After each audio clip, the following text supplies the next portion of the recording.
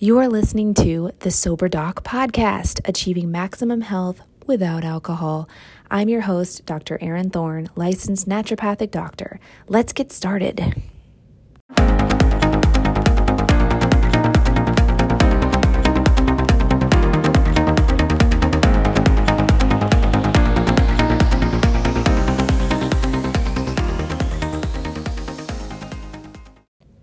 Hey everyone, welcome back. So we are on pillar number 5 of the Pandemic Proof Your Sobriety series. This one's going to be relatively quick because I can't overhaul everyone's entire nutrition in one episode because your nutrition is unique to you, but it is a pillar that I believe that everyone should be aware of and work on, I guess, to some degree. So we've talked about a lot of pillars, and just to recap, we discussed pillar number 1, your environment, and how important that is to kind of create a new pattern and a new, when you walk in the door, what are you going to do? When you close your computer at the end of the day, what are you going to do? Like, always just have a plan and create a more manageable environment. Pillar number 2 is stress management, and that one's so much easier said than done. But if you guys truly believe that if you can chip away at little bits of stress over time, you're not going to ever tackle the entire mountain of stress because we all have so much right now. But as you learn to deal with the things you can control and accept the things you can't, I know that might sound a little woo, you're just going to be so much better off. I have a lot of patients that don't think they have stress and anxiety. They're like, no, I'm fine. I'm like, oh, okay. Because we all have a little bit of anxiety. I mean, unless you're, if you're living in this pandemic right now, we all have a little bit of anxiety because there's a lot of uncertainty. So I'm going to end it on that one. Pillar number 3 is movement. You've got to move your body. You are a mammal. You were created to move. We know that movement absolutely burns adrenaline and stress. So holy gosh, even if it's just like a 15-minute walk to get your heart rate up a little bit, you got to go do it. Number 4 is sleep. We've got to get you sleeping because sleep is when you repair. Sleep is essential for healing. And you guys can go back through and listen to these individual episodes if you want more information on what I had to say about them. And the PDF should be able to be downloaded on in the Facebook group. And it should also be available on my Instagram link. So, and the website, drerinthorne.com, FYI. So let's go into pillar number 5, nutrition and sugar. So everyone that chooses to evaluate giving up alcohol has many choices on what that's going to look like for them. Some people just go cold turkey and just, stop drinking and just start drinking a lot of water. And that's their beverage of choice. Other people choose to, replace it with mocktails. And the mocktail market right now is just so hot and so there's so many mocktails. And maybe that's just because of the feed that I have on Instagram, but I just feel like there's so many mocktail advertisements always like popping up in my feed. One thing to be cognizant about with mocktails is that they do contain a lot of sugar sometimes. Not all of them. Some of them are very aware of making it lower in sugar, but sugar absolutely can take the place of alcohol very frequently. And that's because alcohol and sugar, they light up similar pathways in the brain, that addictive pathway. And that's why sugar is sprinkled in so much stuff. It's sprinkled in my gluten-free pasta. It's sprinkled in cereals. In one pack of my kiddos' instant oatmeal that they have occasionally, and I get the organic kind, like the healthy, supposedly kind, I don't even know if I buy into that, but there's 10 grams of sugar in one pack of freaking plain oatmeal. Like, it's not even the brown sugar oatmeal. It's the apple one or the hemp milk one. I can't remember. Anyways, so I was just like, gosh, they sprinkle sugar in everything because they know that it's addictive. They, the marketers, the people that create this stuff so that we keep buying it. So yeah, if you want someone to buy something, sprinkle some sugar in it and they will buy it. And same with Starbucks. Starbucks has in my opinion, kind of destroyed coffee because they put so much sugar in their beverages. Like when I go there, I always will try to get maybe like a coconut latte or something, and the coconut milk just has so much sugar in it. So it's hard to avoid in this day and age because sugar is everywhere. But just be aware of that sugar is absolutely lighting up very similar pathways as alcohol in sort of those addictive pattern pathways. And I'm not here to poo-poo sugar, So if you want to eat sugar as a replacement to alcohol, I say go for it. And to be quite honest, I did that for probably the first 6 months of giving up alcohol, and I had no shame, and I did not care about that. I was just so proud of myself for giving up alcohol. So you guys might be in that mindset too, and that's totally fine. So do know, and this will be another podcast, that sugar can still contribute to dehydration. It can still contribute to blood sugar dips, highs and low, because it's sugar, and concentration, energy zaps, sleep irregularities, lots of things. Sugar absolutely contributes to that, and I don't think people tune into that enough. And sugar actually does rob your body of nutrients, and one of them being magnesium. Magnesium is used a lot to pull sugar out of the body or to help it get processed and eliminated or removed or packaged or whatever. And magnesium is so essential for your mood, for your sleep, for repair if you're exercising, for helping make neurotransmitters. Oh my gosh, magnesium is so important. So if you are eating a lot of sugar after alcohol, know that your magnesium stores are probably depleted along with a lot of other nutrient stores.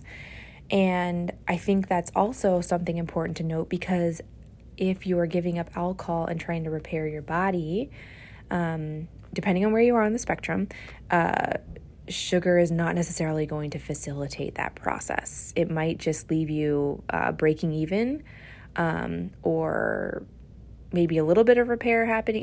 Everybody's different. I can't compare. Some of you guys are in your 20s, some of you guys are in your 60s, some of you are female, male athletes, not moving your bodies at all. I can't really speak to every single person, but just so you know, that it is everywhere and people want you to eat it and consume it all the time. And another thing about nutrition is that alcohol absolutely robs your body of a lot of nutrients, like I said. So we're talking about your B vitamins, we're talking about magnesium, we're talking about carnitine, alpha lipoic acid, zinc, lots of minerals, calcium, you name it. Alcohol has depleted and drained a lot of your body of nutrients. So thinking about food as medicine now, because now that you have removed this poison or this drain or this chronic leak of nutrients from your body that was supposed to go to repairing your brain or restocking your hormones or your neurotransmitters, now that you are not robbing your body of this nutrients, now you got to restore. You got to restock the shelves and patch up all the cracks and the crevices and repair things and tell your body that we're ready to heal now. So thinking of food as medicine is such an essential mindset when you eat food and when you're ready for that. I understand that alcohol is, giving up alcohol is it's so complex, because oftentimes you also have to do a huge overhaul of your mindset around alcohol and dealing with your emotions. And that's not what we're talking about here. We're talking about the nutrition. But the nutrition piece absolutely can help with mood. Deanna, I can't remember her last name, but she wrote The Rainbow Diet. She has a beautiful book, and she highlights so many beautiful concepts about how food and different colors of food actually impact different parts of your body and will actually impact your mood. And that foods that are bland and more like white or yellow or brown in color tend to not give you a lot of energy and aren't very nutrient dense, meaning they don't have a lot of antioxidants and vitamins and stuff in them. So these are potatoes, pastas, rice, grains. Grains do have some nutrients, but they're not packed with nutrients. an avocado that's green, or a red apple, that has this red skin, or purple cabbage, or dark leafy greens that are all loaded with vitamins. And the goal is to get a balanced diet, right? So like chicken is obviously a bland color, and we know that chicken is loaded with lots of amino acids and proteins that you need to help rebuild your body, along with a lot of other foods. So it doesn't go for everything. Anyways, I do recommend that book. It's a good book if you want to learn to love food and think of food in a different way, and think of food like as healing and as nutritious and as nurturing you and changing the way your mood is and the way you sleep and the way you show up in this world. It's kind of awesome. So that's what I would urge you to think about in this nutrition piece. And circling back to sugar, I wanted to also highlight that some actually think that sugar is harder to give up than alcohol. I don't know what do you think about that? I think I would agree, because alcohol is such you can really just kind of put your flag in the sand and be like, I am giving this up because I want to heal my body and I want to change the way I think and manage my emotions. And alcohol is this whole emotional thing, but sugar just seems so much less harmful, right? It just seems like it's just a piece of cake, or it's just a pancake with syrup, or it's just whatever XYZ that you're eating. It's just sugar. And it's hard to give up, because it's kind of hard to get angry at sugar. It's really easy to get angry at alcohol. But you don't have to get angry at it necessarily. I think that reading that book, and then also just like learning more about nutrition and working with someone that, wants to teach you more about food and how it works in your body, can be really empowering, because then you realize that sugar is kind of taking away from your goal, which is usually to feel stronger, feel healthier, have more energy, repair cellular damage, prevent accelerated aging, because sugar does take away, that's a takeaway. That being said, my daughter's birthdays were both like basically the day after Christmas, and I totally had cake with them. I had cake on my birthday. And sometimes I have a treat. It's not an all or nothing thing, because I think deprivation can also bring up a lot of stuff for us. So, I'm very, very aware that this is a very sensitive topic. Food is, it's food. There's a woman on Instagram that I follow, and she wrote the Fuck It diet. She's fantastic, and she approaches eating one way. And then Brooke Castillo on the Life Coach School, she approaches eating and weight loss a completely different way. And I am not here to tell you which way works best for you. Only you know that. Only you know what's working best for you in this life right now. So I sort of want to leave you with that. And what did I write? So tips for optimizing nutrition. Plan your meals. I am obsessed with telling people to plan their meals lately. It is such a game changer for so many people. One, you are super proud of yourself for taking the time to pick out 5 dinner meals for the week. Like last week, I think we made like a broccoli chicken cashew sauce casserole, which was like such a hit. We made stuffed sweet potatoes with bison. We eat meat, so I'm sorry if this is gross to you if you don't eat meat. Insert any of your meat alternatives with this, but we did stuffed sweet potatoes with ground bison meat, and sometimes we'll do these like egg patties that have like sauteed spinach and sun-dried tomatoes and garlic in them. The girls love that, and that's a great way to get my toddlers to eat spinach without really knowing it, because I don't really hold back on the butter and salt. that's a whole nother story.